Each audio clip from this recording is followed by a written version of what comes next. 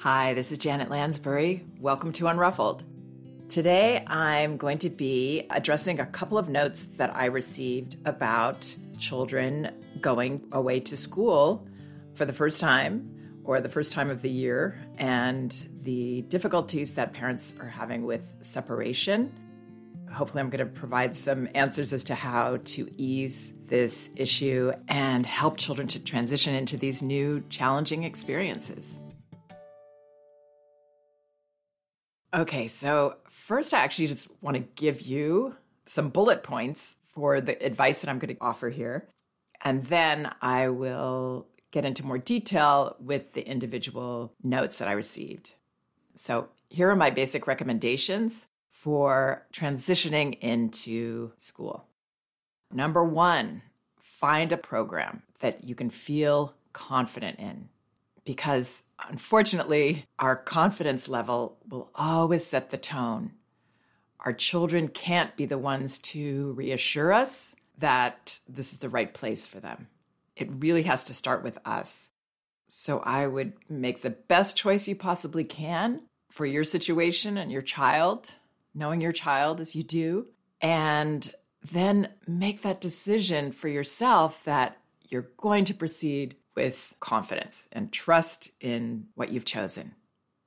The second recommendation I want to make is we want to prepare children honestly with as many specifics as possible. Specifics that we know about that program, what the day will be like, what drop-off will be like. And what we don't want to do is whitewash the situation or try to build it up, pump it up for our child. Really just sharing with them the facts and not trying to dictate how they're going to feel about this situation. And then the third basic recommendation I have, one you've heard from me before, is welcome the feelings, whatever they are. As you're talking to your child about this situation in the weeks or months before, maybe they do get to go visit this establishment or meet the teachers, and they might have mixed feelings about that, or maybe just negative feelings about it. Holding space for all of those feelings, welcoming your child to share them with you, is this counterintuitive way that actually helps them to feel better about the situation. Okay, so here's the first note I'll be addressing. Hello, Janet. Your work has helped me a lot with setting an empowering approach in educating my kids, and I regret immensely I didn't discover your articles and books earlier when my kids were babies. We've been living in England for a few years, and my 3.5-year-old daughter will start nursery next week. Sadly, she really seems not to be ready, although I've been trying to prepare her for this moment for the last 2 months. My husband tried to let her off at a Sunday school session once. Since then, she's never wanted to step in the Sunday school building. I couldn't find any article on your blog that addresses specifically the problem of separation anxiety in preschoolers, which I'm desperate to try from a Rye point of view. I'm also wrestling with accepting or not the proposal of the manager of the nursery my daughter will be attending, hopefully, of just coming into the doorstep and handing my daughter over, then leaving without looking back. I asked the staff if I might join her for the first few sessions in the hope of helping her settle down there easily and then gradually making steps back. Sadly, I couldn't find there a respectful approach that treats each child as an individual with different needs. I'm wondering if we're to treat our little ones as whole persons, showing respect and understanding, shouldn't we refuse dragging them to school or nursery or trying to persuade them how much they're going to like it there? Isn't it disrespectful trying to inflict what we would have happen in our time, not theirs, ignoring their desires or lack of willingness or readiness? We wouldn't try to do this to an adult, right? This deepens my confusion. Should I wait until next year? I'm a teacher myself, so I wouldn't fear she might miss nursery information, as her activity playroom is armed with everything she needs to know for her age. She's got friends, so the play dates are on our agenda, and we also attend play groups where moms are allowed to stay. Should I listen to my daughter? Should I trust her feelings and wait for the right time?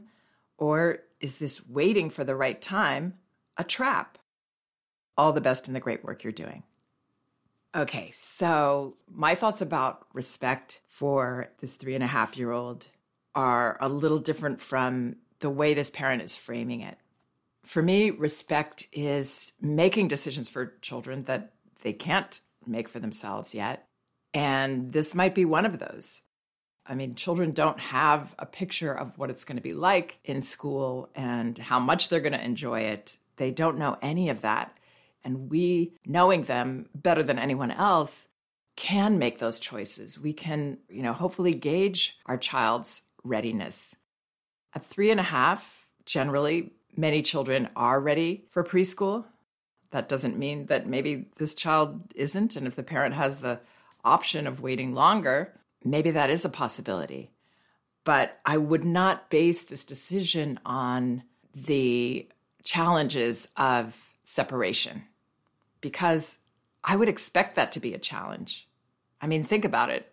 We're expecting our child to go into this brand new situation without us there, where they have to learn to communicate with the adults caring for them. They have to trust those people.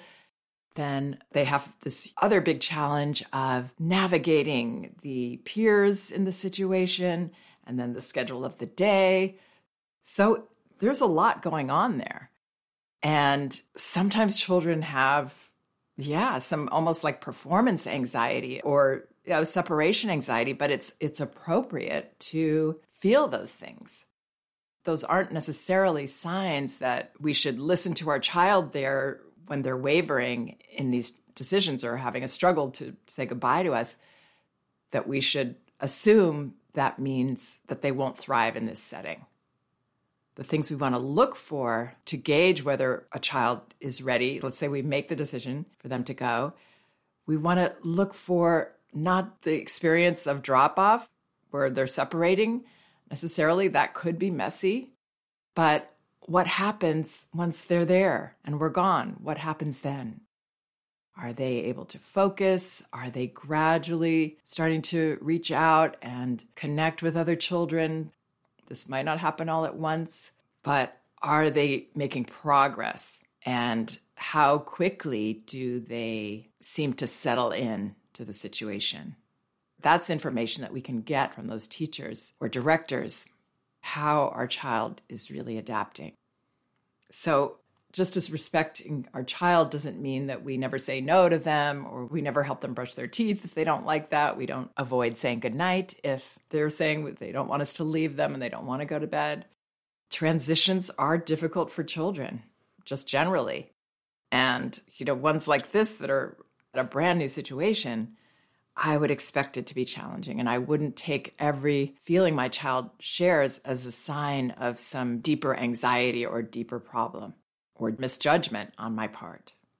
But I can see how that would be confusing. As this parent says, this deepens my confusion. If an adult was objecting, we would probably listen to that and say, maybe this isn't the right place for you right now. But adults have a whole different frame of reference and understanding of the situations that they're entering that children just don't have. So respecting them is about respecting their stage of development, the choices that they can make and some that they maybe need us to make for them. So we want to do our research. We want to find a place that we're very comfortable with or the most comfortable with that we can be. And we want to observe this place, ideally. Most schools will let you sit and observe. I would maybe do this without your child there. And what that does is it really gives you an idea of not just the philosophy that the director is sharing with you, but actually what this looks like in practice in that environment with those teachers. So it's really important in terms of helping us to get comfortable with the situation and decide whether this is right for us and for our child. But again, most 3.5-year-olds could probably be ready for a few hours a week of nursery school, but the parent has to believe in it. They have to believe in their choice and also have confidence in their child to be able to handle a change, a new experience. That's approaching this with respect. Because the alternative, if the leaders that our children need, which is their parents, which is us, if we're not confident with the decision, we're not comfortable, we have doubts, it's very, very hard for a child to be the one to get comfortable there and therefore say goodbye to us. If we're worried that they're not ready, we're adding all of this pressure onto our child and to this separation experience. So in a way, we have to be kind of brave and mature in these situations so that our child can make this separation. It would be unusual for this to be a seamless experience. If we see it through our child's eyes, wow, this is the big time. They're doing something brand new that they've never done before. Even if they're entering a new classroom, it all feels new. So when this parent says, shouldn't we refuse trying to persuade them how much they're going to like it there? And yes, so what I'm saying is don't do that. Don't try to persuade a child because it's not as helpful to our child if we're trying to build something up rather than giving them the facts. So I wouldn't try to persuade a child or sell them on an experience because children read that as another indication that maybe there's something that their parents aren't really comfortable with about this decision. They think, why else would these people try to sell me on it? Why are they telling me how much I'm going to like it? Children are so aware and smart, and they know the difference between when we're being straightforward or we're trying to whitewash an experience for them. And the whitewashing of the experience can make them feel more anxious. So more honest would be, we've chosen this place for you because we think you'll really enjoy it. This is what's going to happen when we take you. We're going to say goodbye at this gate or that door. And one of these teachers who you've hopefully met is going to usher you in. You might feel sad that I'm leaving. You may not be happy to say goodbye to me, but I want to hear all about that. I want to know what you're feeling. And then I'll see you when I get back in the afternoon after lunch. So giving them those points of reference. And maybe we even know more. Maybe we know, oh, so after we say goodbye, when you first get there, there's going to be art supplies set out. And you can choose to use those or not. Whatever we know about the day, we want to tell her. So she can come into this experience with some confidence of knowing what to expect. She can predict. That's what helps children to settle into new experiences. They've heard this story about a place, and then this whole story comes true for them. Wow, that happened. This teacher did this. And then there were art supplies, and maybe even I cried, just like my mother said in the story. And then she said goodbye anyway, and that was okay because she came back. Children can do this if we believe in them, but all these doubts that go through our mind, they get in the way. They're reflective of what we're feeling, and these feelings are going to get expressed to our child because they're very sensitive and aware. So none of this is going to be hidden from them. And then it makes it impossible when they sense their parent doesn't feel safe about this, and that we're all uncomfortable and we've got that look in our eyes. We don't want to let go of them. If we're not comfortable, they can't be comfortable. So we want to think about it from our child's perspective. Oh, and under the heading of children being able to predict, here's some information. This was surprising to me when I first heard it, but the more I thought about it from a child's perspective, it made sense. So often when we start children in preschool, we might want to pick a just 1 or 2 day program a week. And that's fine to do if that's the best situation for you. But I would also keep in mind that if they're only going 2 days, it's going to take them longer to find their stride in that place than if they're there more days. They get more comfortable the more they can predict, oh, this is what my day is going to be like. And with days in between, they can forget it's like starting all over again. So that's just something to keep in mind. If this is even an option for you, you might consider more days rather than less to ease our child's transition into the experience. So then this parent worries that trusting her child's feelings and waiting for the right time, she's saying, should I do this, or is this a trap, this waiting for the right time idea? And I would say it's not a trap, but what it's saying is that our child's feelings about saying goodbye or about trying something new, these natural feelings of trepidation and nervousness and fear, that these are convincing us that we've made the wrong choice. But these are actually the natural, normal feelings around separation that children have. It's only a trap in that our expectation might be that this should be a seamless experience and that our child should just say, bye, go ahead, leave me here, even if we're uncomfortable. That's probably not going to happen.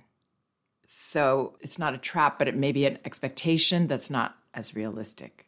And remember that expressing feelings to us is the most positive thing that our child could do. And us allowing it is such a way of building trust and bonding. So personally, I think I would forge ahead with that choice, but I would reframe it for myself and try to be the brave one in this situation that believes that I'm making the right decision for my daughter. However, if this parent isn't comfortable with that and she should wait till she's sure, maybe there's a different school that has a more gradual transition process. There are a lot of those. It comes down to what we need to feel confident and comfortable. So here's this other question, and it's basically the same issue. Hi, Janet. My 5.5-year-old son has just started school. He says he enjoys it and he likes his teacher. He hasn't made any friends in his class yet, but it's only been just over a week, and he often takes his time getting to know people.